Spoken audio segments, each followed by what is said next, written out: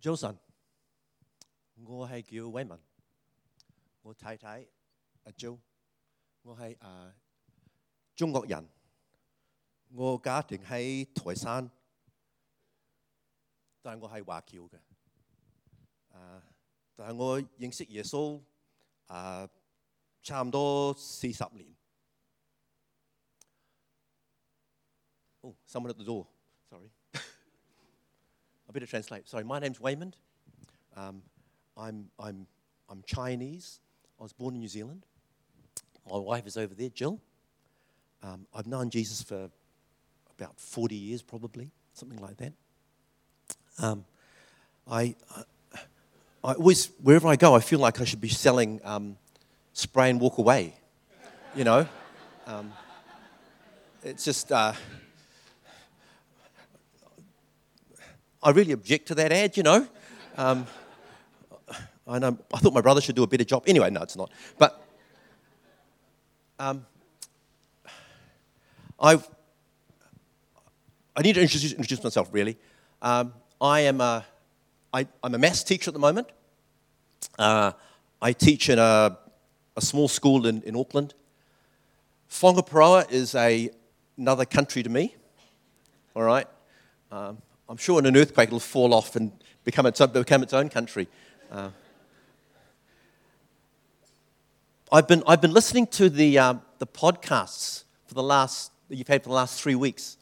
I think just so I get a feel for what's going on up here. It's always odd going to a church you've never been to before to try and work out what on earth's going on, you know. And it's been really interesting. I don't know if you ever listen to them. I know that the leadership here they carefully put them on. I don't know whether you do a count of how many people actually listen to them. You do? Good. Well, those 5 people, thank you very much. But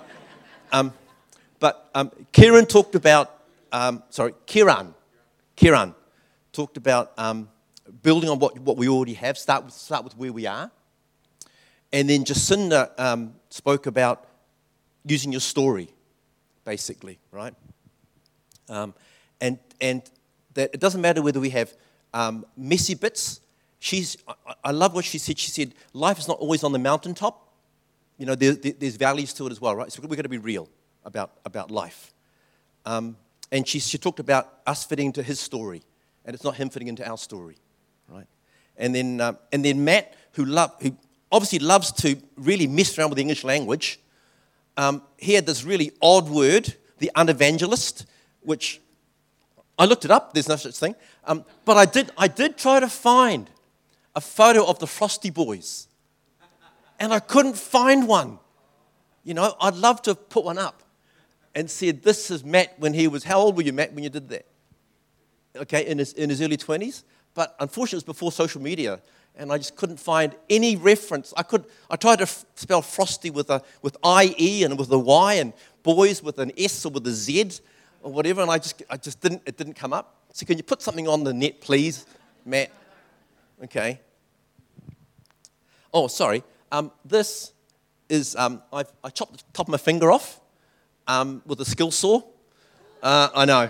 It was full of drama, eh? It's just, my wife was giving me enough sympathy, so I thought, you know. No, I had a little DIY accident, so it'll come right eventually, maybe. Anyway,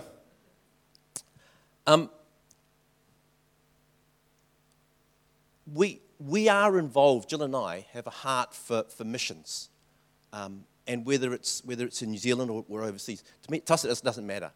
Okay, when we were at the same age as when Matt was in Frosty Boys, we used to live within walking distance of our local Anglican church. We were married at 20. I better get it right, eh?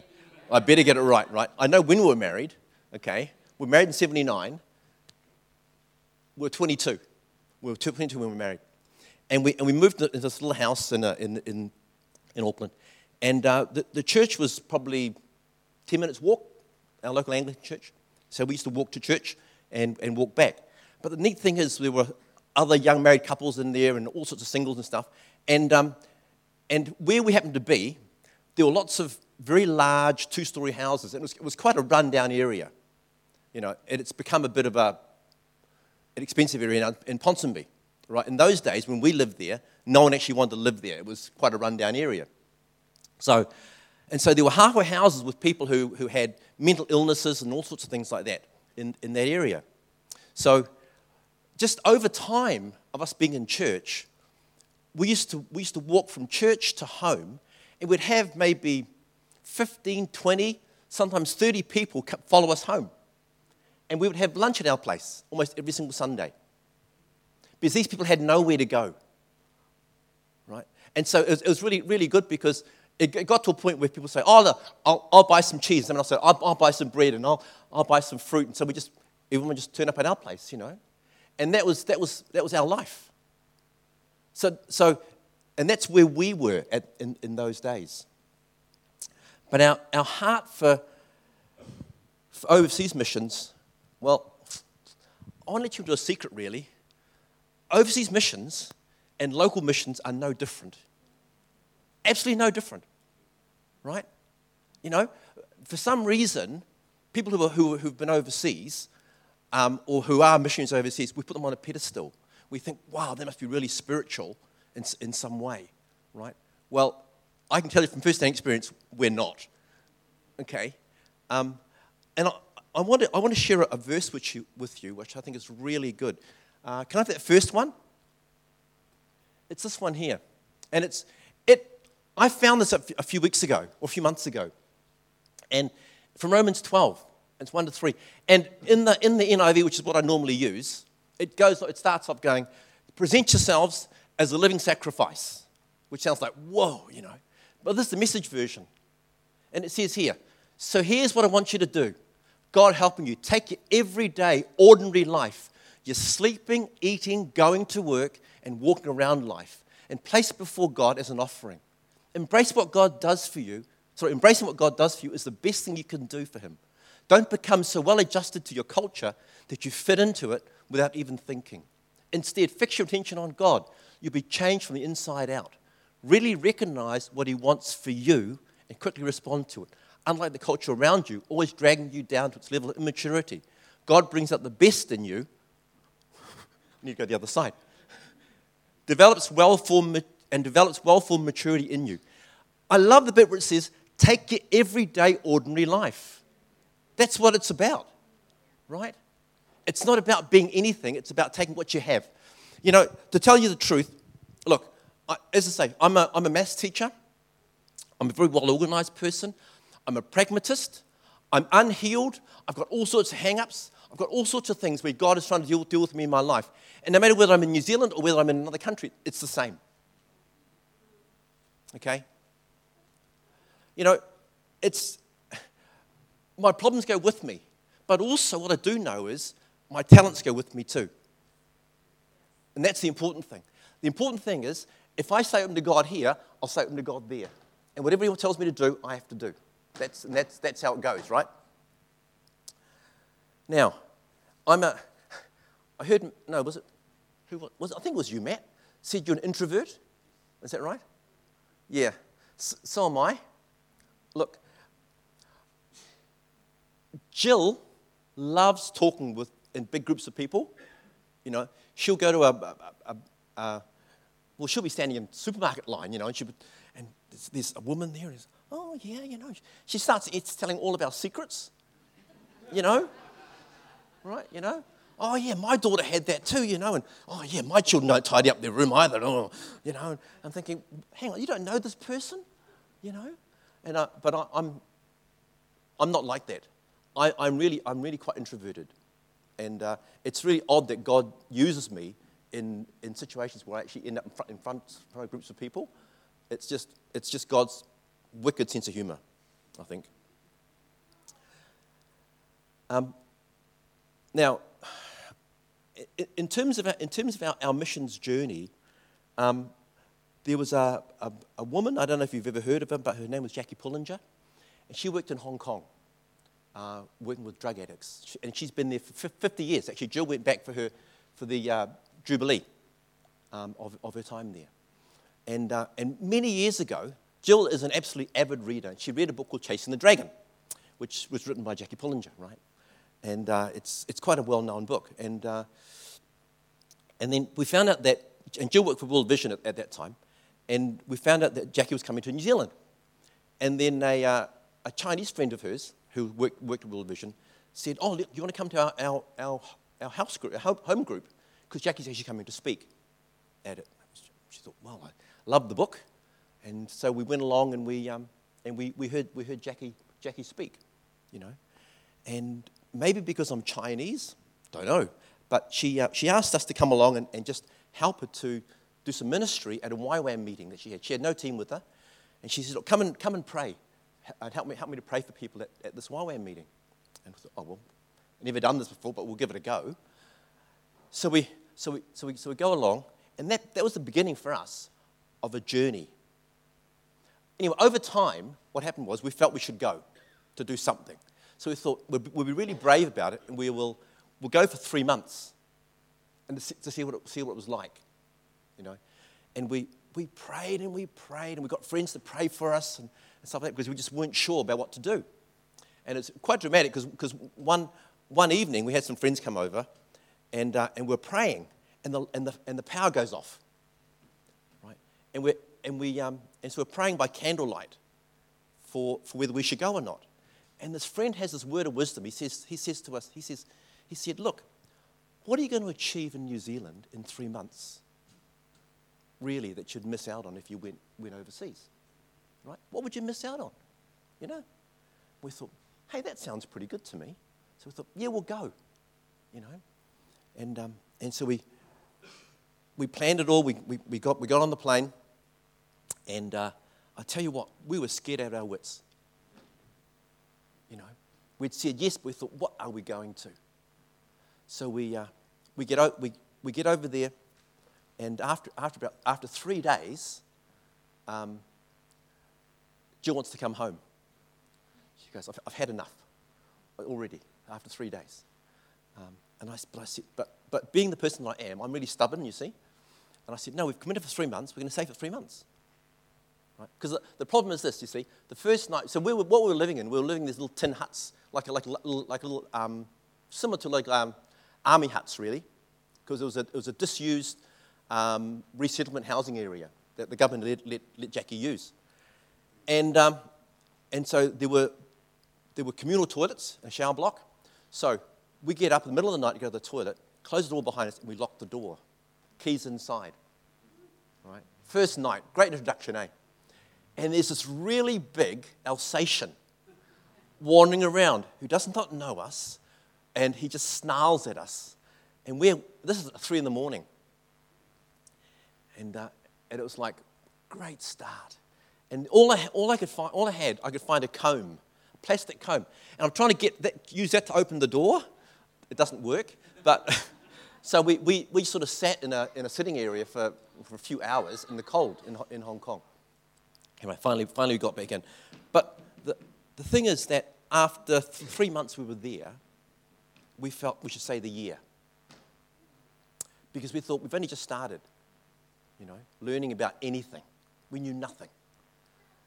And then at the end of the year, I remember sitting in our little tin hut, and we were praying, and we thought, okay, we're going to go home, go back to New Zealand, and decide whether to come back or not. We're going to pray in the peace of New Zealand, you know, and then decide whether we come back or not. And I remember God spoke to me really clearly. He said to me at that time, he said, unless I call you back, this is home. Right? He turned it right around. And so we ended up saying 10 years. I know. 3 months, 10 years. Be careful what you say to God, eh? And the thing is, our children were born there. But, you know, missions really is not about a program. I want to show you some slides, not about a program, but about some people. Because just like Jacinda said, you know, the story is really powerful.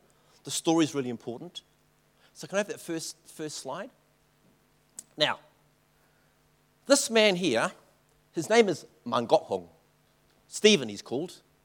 Okay? And now, can anyone tell me where he is? Can anyone guess where that might be? Looks pretty fancy, doesn't it? Hey? It's actually St. Paul's Anglican Church in Simon Street near the university. Okay? And this was, a year and a half ago? Because he came, our younger daughter got married about a year and a half ago. And we invited Stephen and his wife to come over for the wedding. Because, it's not about, he was a drug addict, you see, but he became a friend. Can I have the next slide? This is a place in a place called the Walled City in Hong Kong. And it was what actually happened was when Hong Kong was leased to the British government, this one little enclave was kept as the sort of seat of government for the Chinese. And unfortunately what happened was, over a period of time, there was an outbreak of typhoid. And so everyone deserted the area. But legally it belonged to China, but it's actually inside Hong Kong. And so it became an area of all sorts of illegal activity. Friends used to say, or told me, used to be able to walk in there, and like those tables here, you'd go, oh, I'd like heroin from Sri Lanka, or Thailand, or Burma. You know, you could choose which sort of heroin you wanted in that place. And there'd be a place they used to call the shooting gallery, where people would shoot up in there, and they'd regularly have to take out dead bodies because people overdosed in there. Anyway, so this was a place called the Walled City. And inside, you can see this, you can just see it's called The Well. And this little room in here is owned by Jackie, or was owned by Jackie, because the Walled City's gone now. It was taken down before 1997 when Hong Kong was handed back to China, because it was a place of real embarrassment for both nations. So they want to get rid of it. It's now a park there. But anyway, next slide. And now, it's hard to see, but this guy here, this one here, is Stephen. He was a long-term heroin addict. And what happens is that when they go to meetings in the well, at the right time, we'd take them in. Now, it's really interesting because when they come into the well, for the very first time, now, they come in because they want to come off heroin, right? Everyone knows that, and they all know that. But we were the last port of call because we required a huge life change. We were not interested in drug-free people. We were interested in drug-free followers of Jesus. So if you came in as a drug addict, right? So if Matt was a drug addict, God forbid, right, Matt? But if he comes in for the first time and he's high on heroin, right? We'd say to him, okay, do you want to receive Jesus? And they'd always say that, and they'd say yes, because they know they have to say that, right? Because they're not stupid. So we would pray for them to receive Jesus, but then we would just pray for them to receive the Holy Spirit as well. And they would. And it was weird because they'd pray in tongues, and they'd have prophetic words, and they're high on heroin. I know. I don't know what it does to your theology, right? It's sort of like, But, my understanding of the gifts of the Spirit is God gives them to who he wants to give them to because they're gifts, not because we're holy or anything like that, right? And if he needs a prophetic word given, he'll give it to a donkey if required, right, to speak out. So, because I remember in one meeting there was that they had, and Jackie would always leave room for prophetic words, and she said, anyone with prophetic words, someone goes, oh, I don't know if this is right, or this guy's high as a kite, and he goes, the cabbages are all ready, but there's no one there to cut them out or cut them down, Well, to me, that's like, the fields are ripe, right? But the workers are few, right? Different words, different context, right? He wouldn't know what wheat was, right? But he knows what Chinese cabbages are, right? So that's just contextualizing. Anyway, so Stephen comes in. He wants to come off heroin, and he told me later on, he says, well, I'm going to come in for 10 days, and I'm going to leave. You see, because what happens is, for the first 10 days, we were with them 24/7. We'd do 4-hour shifts right through day and night. And we'd be praying for them, we'd be feeding them, massaging them, giving them showers, okay? But the thing is, and they'll all say, almost without exception, they'd say, I'm waiting for the pain to come. Because they've all been through withdrawal.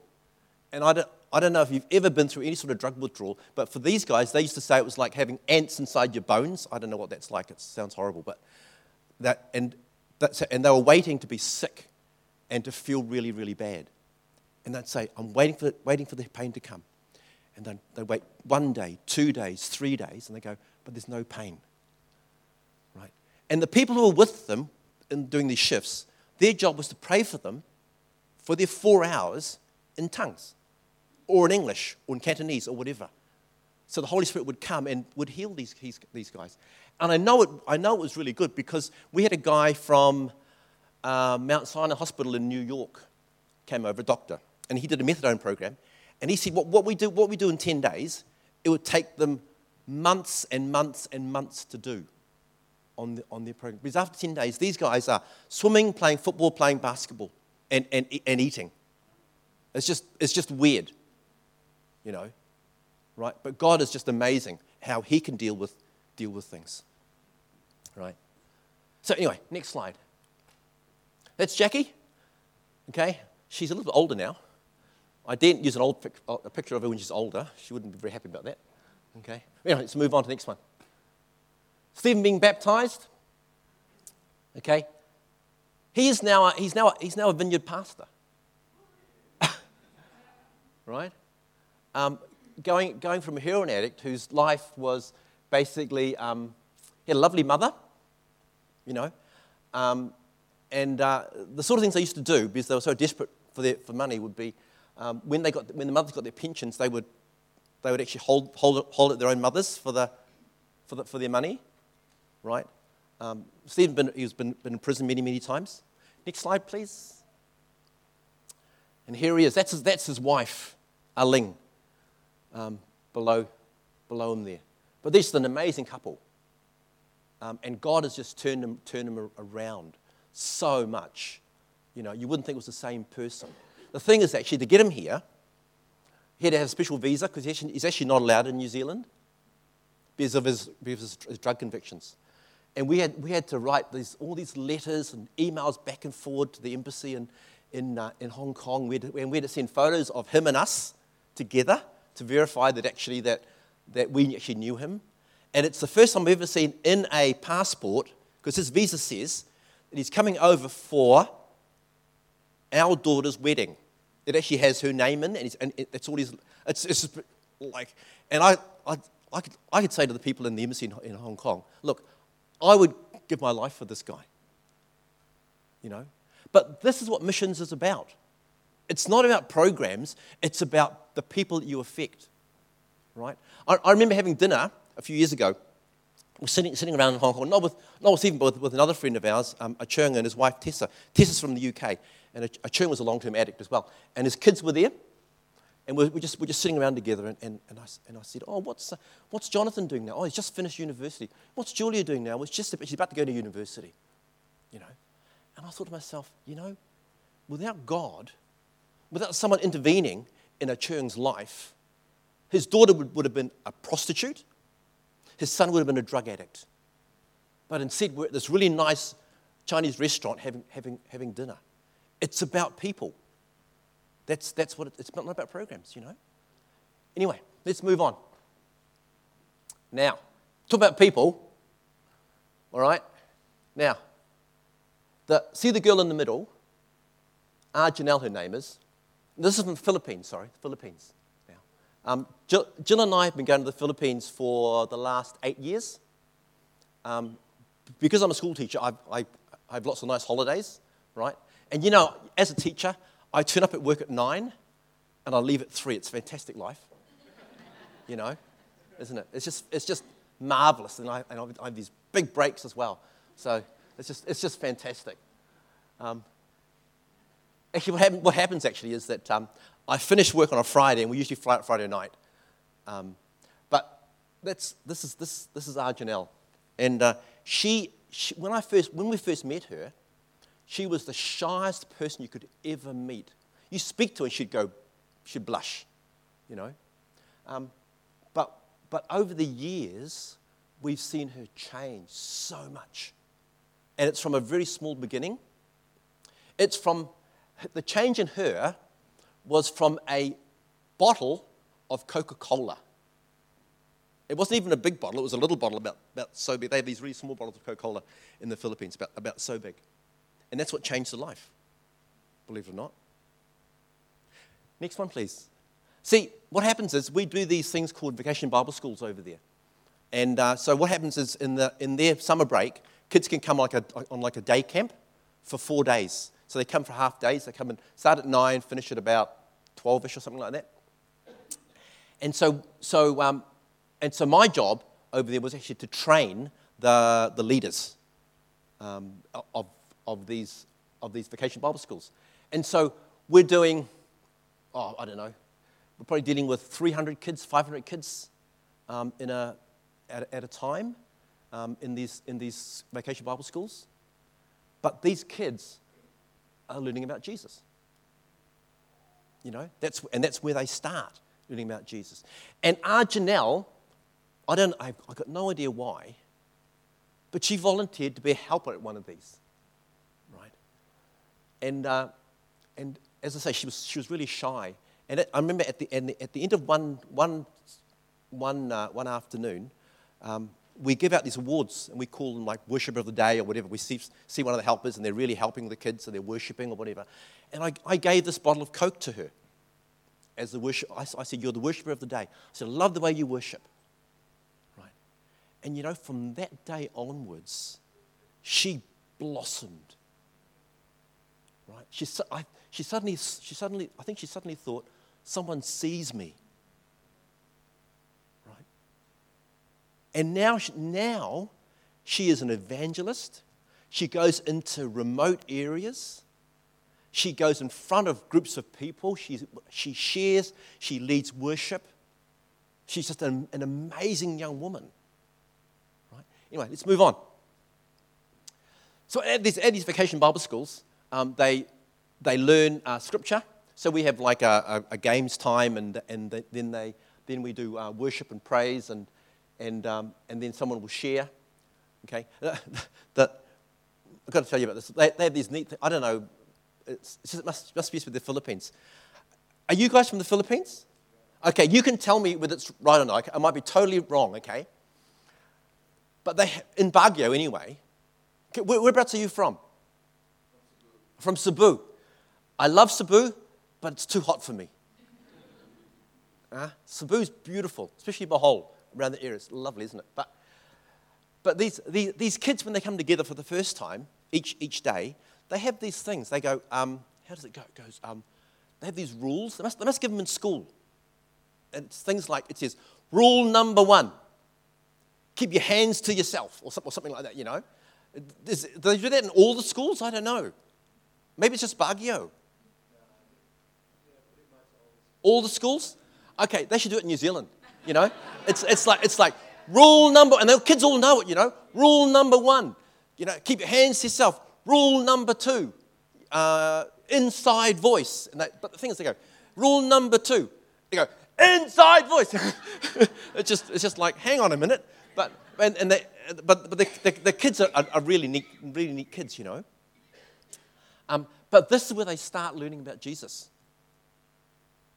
In these, even though a lot of them have come from a Catholic background, but there's also a lot of animism as well, a lot of superstition that runs through the whole place, and they don't have a personal relationship with Jesus.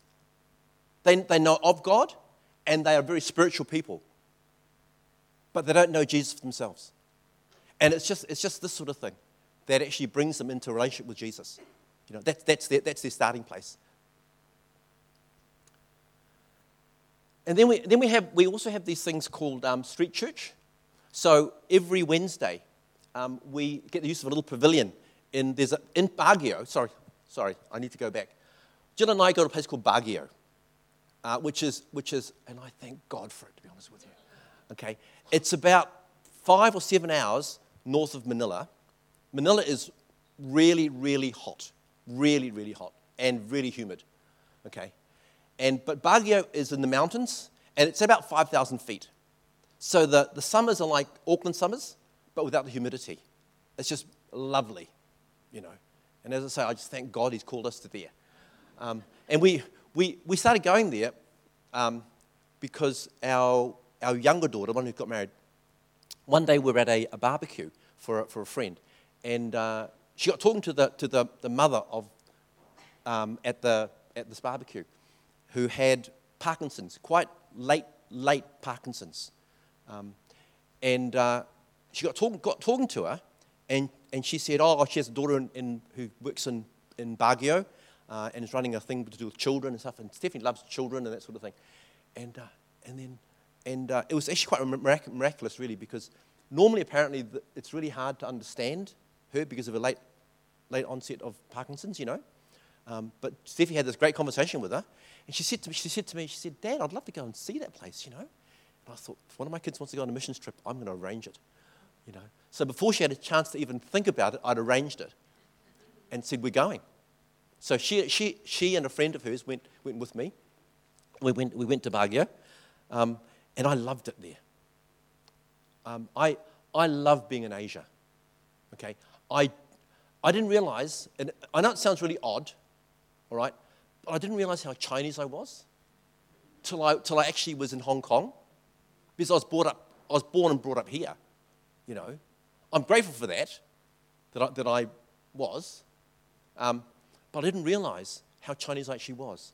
And I love the smells, I love the chaos, I love the noise, I love the madness of Asia, you know.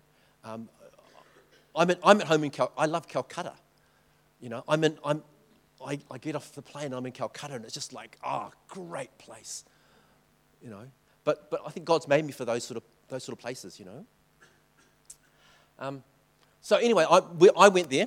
Steffi and I and her friend William went there, and I came back and I said to Jill, "This is an amazing ministry up there," and so I said, "You've got to come with me to see what it's like." She goes, "Oh yeah, well, you know." And so I forced her into go. I forced her into going. We went up there, and she goes, "Oh yeah, it's interesting, you know." But then after about a week, she goes, "This is great. You know, God had just turned her heart around for it. But if we hadn't gone there, that wouldn't have happened, you know." But anyway, street church. What happens is these are like street people. They are people who make the living by selling candy or food or whatever in the big park in Baguio. There's a big central park, and they just eke out, literally just have to eke out a living. You know, they're really poor, and they'll be lucky to make the equivalent of a couple of New Zealand dollars a day. There, to be honest with you, okay. So we meet there every Wednesday, and there's probably about, I don't know, between 70 and 100 people would be there, and we worship and we preach the gospel, and we feed people. It's interesting actually because for some reason the crowd seems to increase as the food comes out. You know, passers by go, "Oh, what's happening here? Oh, there's food," and they join in. But you know, and early on I thought, that's not right.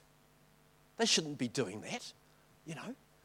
But you know, you don't know where things are going to start, do you, with people, right? God is generous enough to us. He didn't care whether we're going to respond or not. He just said, "Here, take my son," right? He didn't know whether we're going to say yes or no to him. But he gave his son away anyway to us, you know. Anyway, let's carry on. Now,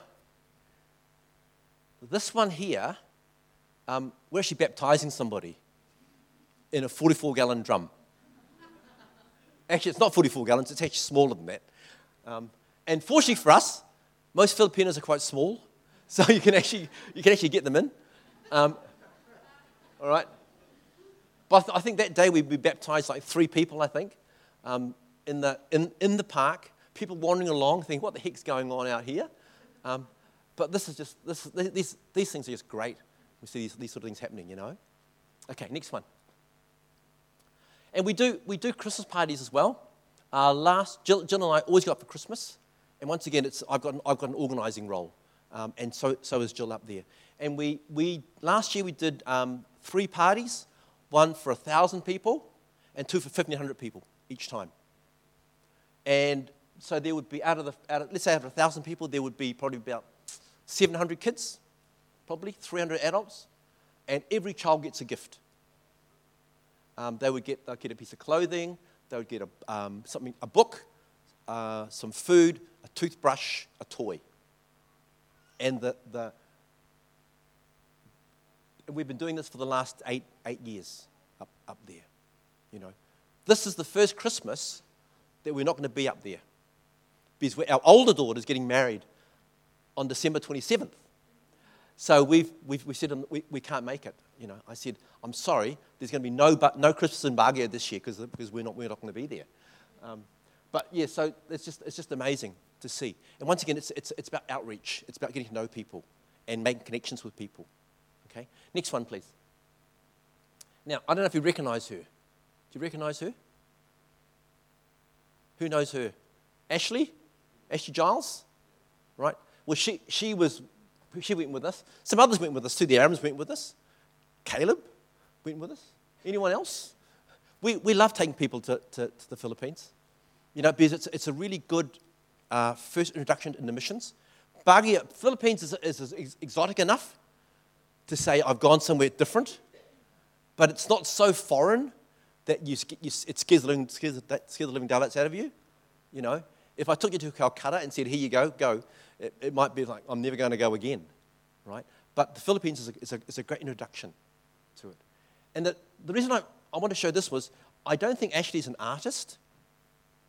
Is she? I don't think she's, but we said, we need something for face painting at a Christmas party. She said, yeah, I'll do it.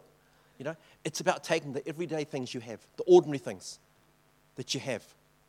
That's what it's about. Next one. That's Angela there. Okay. She's a real people person. She started the ministry, and it's been going for 10 years. I think this year was the 10th anniversary of it up there. She's a Kiwi. Her father used to be the senior pastor at Harbourside AOG. Right? She's just an amazing person, and a real gentle sort of soul who just loves people and loves worship. And one of the neat things about her is she does these things where she does ministry to kids, and she always says, you know, there's no such thing as the junior Holy Spirit. And so over there we're seeing little kids prophesy, pray for healing for people, and people are being healed. You know, and the neat thing is we're seeing healing all the time over there, and I don't know why. Okay, but I think it's because they've got nothing else that they can fall back on. You know, these are people who can't afford to go to the doctor, they can't afford to buy medicine. Right? They can't even afford sometimes their next meal. And time after time, we've actually been told by people, okay, that they've had money floating out of the air, being blown by the wind, and they've grabbed it, and that's their money for the next meal. Right? People have said, look, I'm on my way to the mall, you know, I've got no money, I've got no food, and they find money on the ground. Right? It's just God. Doing things for people who have got nothing else. Right? Anyway, next slide. Here they are, just opening the gifts. So for some of these kids, this will be the only gift they get for Christmas. All right? And the amazing joy that you see with these kids is just incredible. You know? Okay, next one. Now, these 4 ladies here are all single mothers. Okay? Sorry, I'm dyslexic. So right hand side here is Helen. Okay, and she's a single mother. Okay, the one with missing tooth, Mila. Okay, she came to Jesus not that long ago. Actually, just a few years ago, and her story is amazing. She was just sovereignly healed. She lived on a hill, and she used to have. I think she had bad knees, I think it was, and she used to have to crawl up to get home. But after someone introduced her to Jesus and prayed for her, she was healed. Okay, and she could walk up the hill. And because of that, her heart is to tell other people on the hill and anywhere else about Jesus who heals. You know? Okay. Anyway, all of them, as I say, are single mothers. The problem over there is this: is that if you're a single mother with kids, there's about 3 different jobs you can have. Okay, there are people called scrappers, and what they do is you collect plastic, or you collect bottles, or you collect metal, and you sell it. Right? That's one, or cardboard, and that's one sort of living, and you don't make a lot of money doing that. Okay, and it's not great work. Okay, you could work as a prostitute. Okay, so that's another one that you could do. You could try and get a menial job in McDonald's or whatever, but actually, they're actually really hard to come by. You've actually got to be quite qualified, even to work in McDonald's, because the unemployment is quite high there, you know. Or they try and sell, as I said, try and sell candy in the park or whatever, and they'll sell like the equivalent of let's say a minty for like a peso. Now a peso, there are 36 or 37 pesos to $1. Okay. So it's not worth very much. So they'll go and buy them in the supermarket and try and sell them off to tourists or whatever. Or they'll try and buy some, if they've got enough money, they'll go and buy some touristy toys and try and sell those off in the park to tourists to make a little bit of money as well. But His Heart, that's what Angela started, that organisation, that's who we're going to be going with. They have a livelihood program called Above Rubies. And these ladies make... Who has ever read Home and Garden here? Yeah? Put your hand up, Home and Garden magazines? Okay, Home and Garden magazines. Now, Jill and I, we carry up Home and Garden magazines every time we go up to the Philippines, because it's really good quality glossy paper, and they get turned into the things you'll see over there. And they get turned into jewellery. And Jill sells that jewelry on their behalf. Just like we don't make anything out of it. It's not, Jill just does it voluntarily. And Jill can make, if things go well, she can make in probably from about October through to December, she can make enough money to keep these four ladies and others keep it in a salary for a whole year. Okay. It's just amazing, because, you know, what Jill would sell us something for $10, that translates like 360 pesos, you know, and I'm trying to work out roughly a labourer in the Philippines might make about, let's think, maybe 150 pesos. Would that be right? A day? How much would a labourer earn? A couple of hundred pesos, 150 pesos maybe? Something in that order? Yeah. Might be about $3 or $4 a day that they might earn, you know. And that's how they're supposed to sort of keep their families going and rent somewhere to live and so on. So these ladies make this sort of jewellery over there. Okay, next please. Now, we are in Baguio, but what's happening is that Angela feels that God's calling the ministry to move further north. So Baguio is, as I say, like 5 or 7 hours north of Manila, and then we're moving further into the mountains in the main island of Luzon. And in this area is called Kalinga, and it's up in the mountains. So it's from Baguio. It's another. Let's see. I did a trip. I've done a couple of trips there, and it's from Baguio. So it's like 5 or 7 hours to Baguio. Then from Baguio to the nearest town from Kalinga is probably another 7 hours by bus, and then to go to this place here, it's another 4 hours, 5 hours in the back of a jeepney, which is like a cross between a truck and a bus. Okay, and then it's like a 2-hour trek down the mountains to get to this little village in there. And there's a friend of ours, Bex, and she feels that that's where God's called her to be, to go and work in that area. And I've been asked to go into that area as well, so I've gone there a couple of times into there. And so this is classified in the Joshua Project as an unreached people group, because there is no self-sustaining church in that area, and they don't know Jesus, and they're animists, and they'll sacrifice pigs or whatever, or chickens, if there are bad things happening in that area. And it's our job to go in and tell them about Jesus, really. Anyway, This suspension bridge is just like, it's horrendous. Okay? It's got holes in it, and it's wired together. And it's just like, it's got bits of steel plate, and it's all wired together and stuff like that. And I don't mind heights, but just going across it was, the first time was really scary. I was coming down the hill. I was carrying half a sack of rice to take in to a family in there, and I dropped it a couple of times. I didn't spill any, but it's just because it's just so steep going down, you know. And I fell over a couple of times. And when we got to the start of the bridge, they said to me, Waymond, let us carry the rice across the bridge. And I said, I know why. You're scared I'm going to drop it in the river. You don't care about me. You know, you're scared I'm going to lose the rice. And I'm sure that was right. But anyway, so we go into this village. Next slide, please. And the first time we go in there, and Bex has been in there a few times, and we get talking about baptism and stuff. And some of them have had some Catholic influence before, right? And they're sort of saying, well, what about infant baptism? You know, we get some people baptized as babies, and I said, well, actually, you know, that's an historical thing. You know, people were baptized as babies because in the Catholic Church, as it was then, if you were not baptized, they thought you wouldn't go to heaven.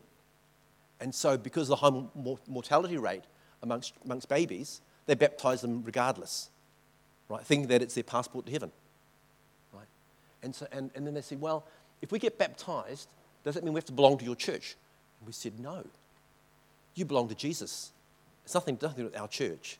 It's got nothing to do with us, right?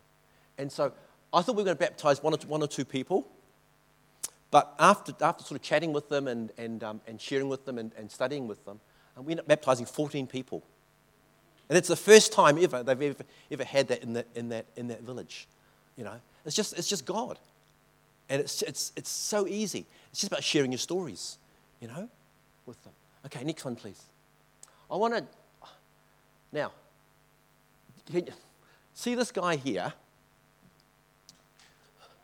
This one here. This old guy here, all right? Well, I'll tell you what. Look, I'm so introverted I can't remember his name, but anyway, the first time I met him, he was at a house church meeting that I was sharing at, and I was inside, and he was sitting outside on the veranda, right? And he's just listening out there, and at the end of the meeting, I said, look, does anyone want any prayer? So what happens is, his wife grabs hold of him and pushes him inside and says, he does.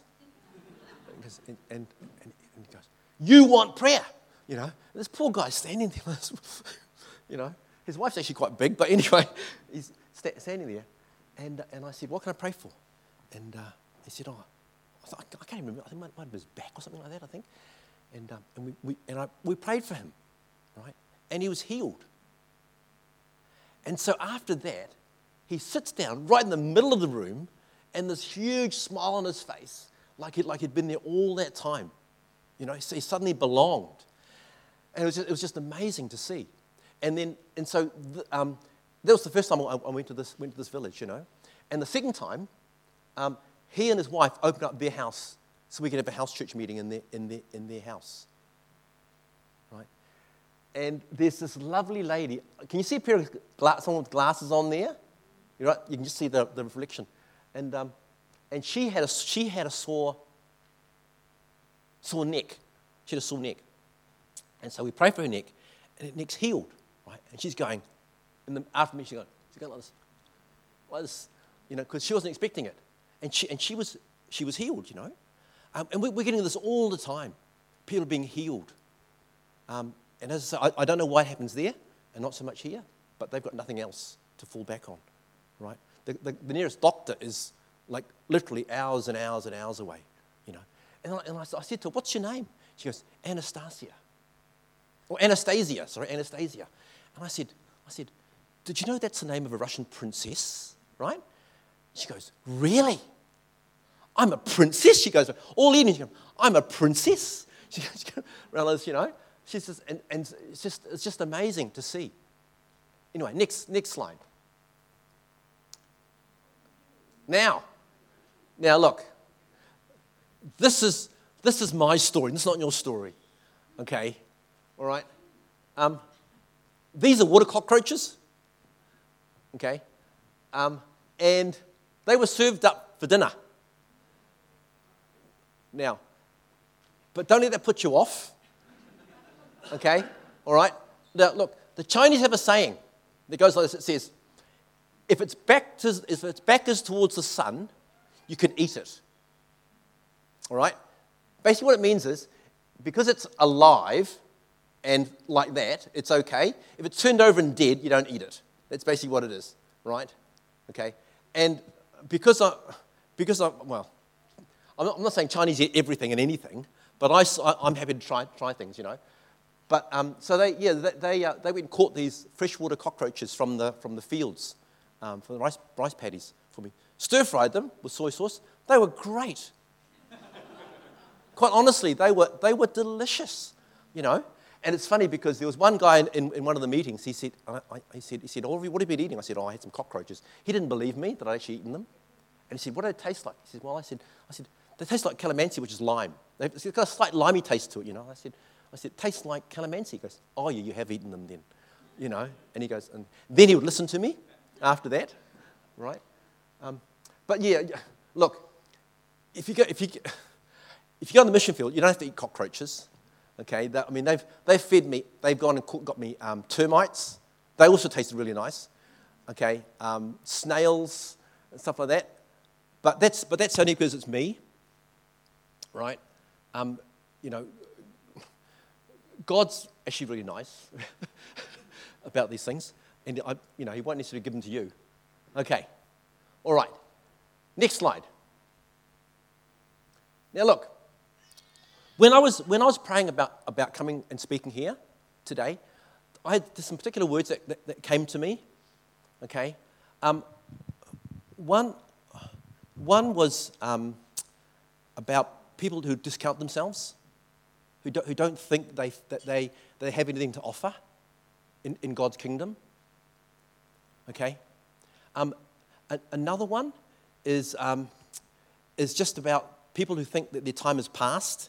And they've missed their opportunity, and that's it for them, and it's never going to happen again. Another one is about inertia, right? It's hard to get things started, but once it gets going, it's really easy, right? Oh, sorry, I'm talking too long. The kids are coming back in. Yep.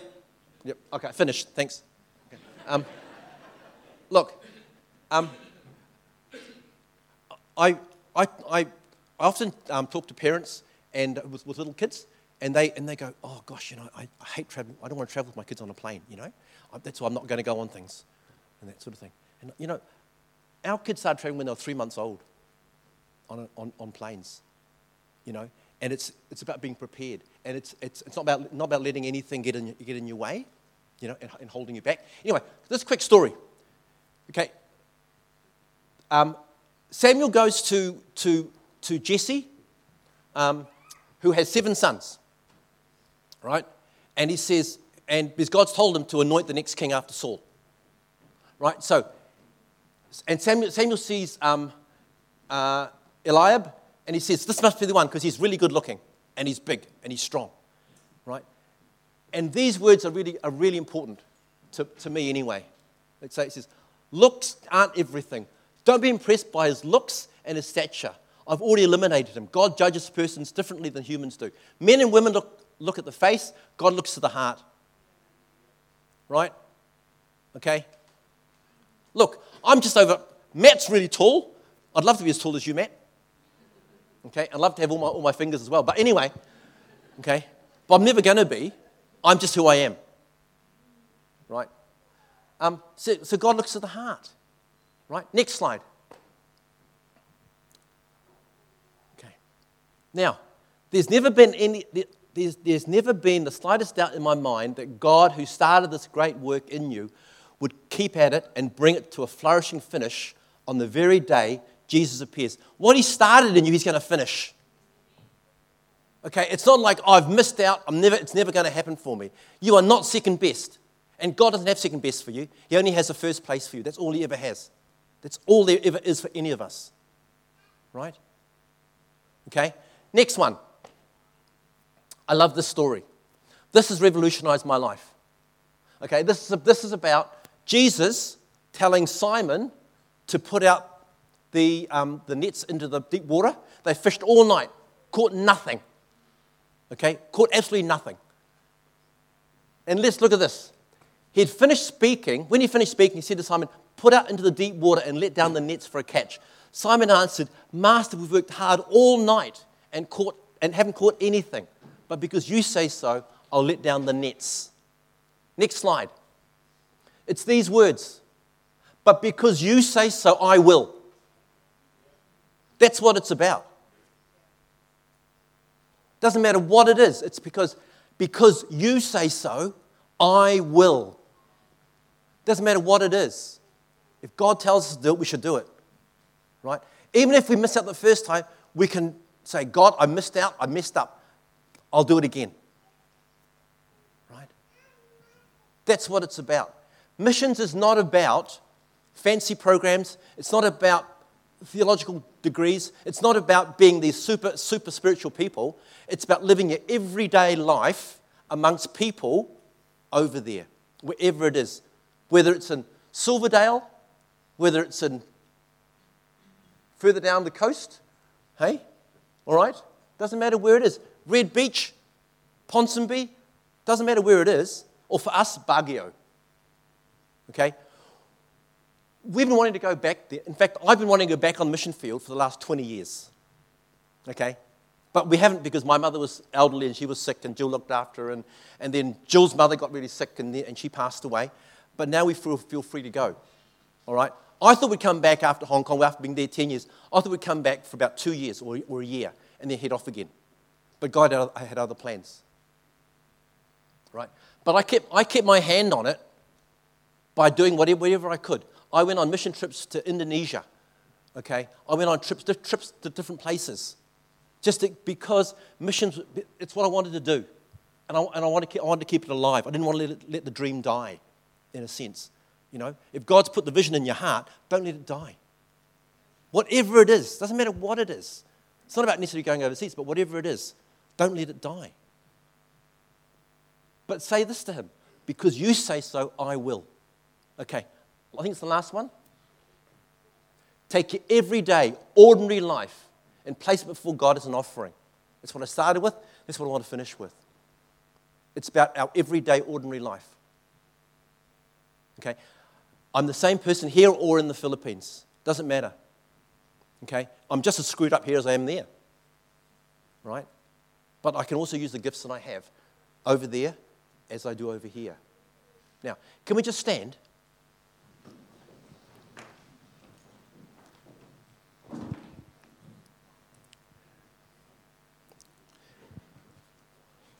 Now look, I don't believe God speaks without wanting a response. Okay? All right? Maybe that's my theology, I don't know. But God's been speaking a lot this morning to people. And I think we need to give them opportunity to deal with us, basically. You guys come. You want to do something for us? Can you do that one, Who Am I? Would that be okay? It was one of your songs, wasn't it? Who am I? Yeah? I'm sure it was one. It was one of those, wasn't it? Who am I? I'm sure it was. You sang one that had those words. And I'm no muso, so I don't, all I remember is those words. Okay. Now look, this morning, you've had words spoken over you. Words like precipice. Okay? You've had words like lean back into God's arms, that we need to know who God is, and we need to know that He's real.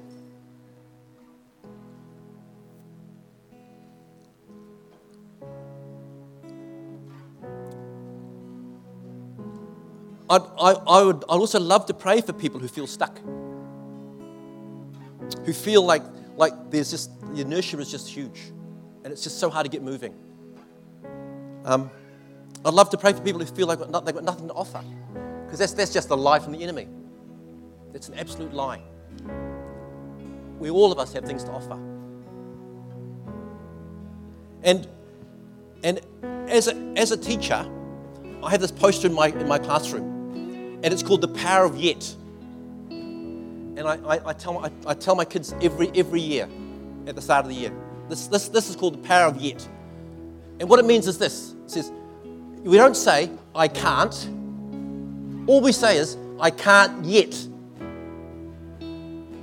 There's so much power in that because it says, God, I'm open to it, rather than saying, I'm not open to it and I can't do it. It's about, I can't do it yet. So the implication is, get me ready for it.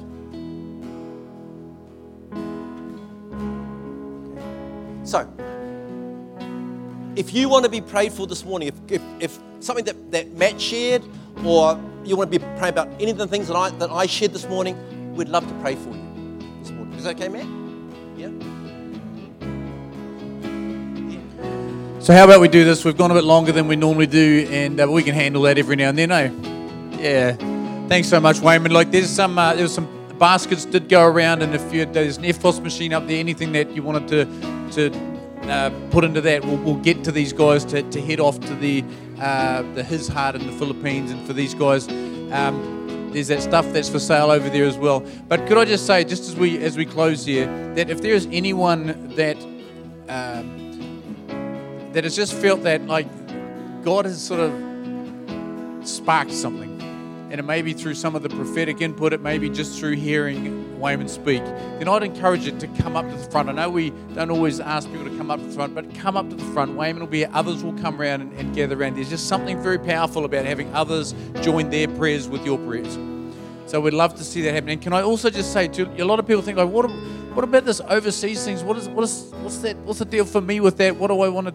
What should I be doing with that? Remember last week, for those of you that were here, I talked about how we've got to think about like seeds of the kingdom. I feel like Wayman's almost been throwing out seeds, and I really believe that some of those seeds are going to land in hearts. And if you feel yourself going away just feeling inspired, just like, I just feel excited, I just want to do something like that, then my expectation is that will be something that God has allowed to land in your heart and will be watering and growing. So don't feel like you have to make something happen, either to say yes or to say no to something like that. Just trust that God will put these sparks and land these seeds in your hearts, and they will grow and become fruitful for what He has for you. Let me pray a blessing on you. Thank you so much, Wayman and Jill, for being here. They'll be over at the table there. I'm sure that after there's been prayer time, they'll love to talk more about their stories. But let me pray a blessing on you. I just have to say again, I've been away at this conference, but it's just been so good just being here with my Coast family this morning. Loved it. God, I pray for each one of us here. God, we've heard stories, we've heard of miraculous things that you've been doing in people's lives. We've heard stories of people that have said yes to you. And God, I pray that would be something we could all take away this morning, just that as we work out our own journey of faith, we would become better and better at saying, yes, Lord. Yes, Lord.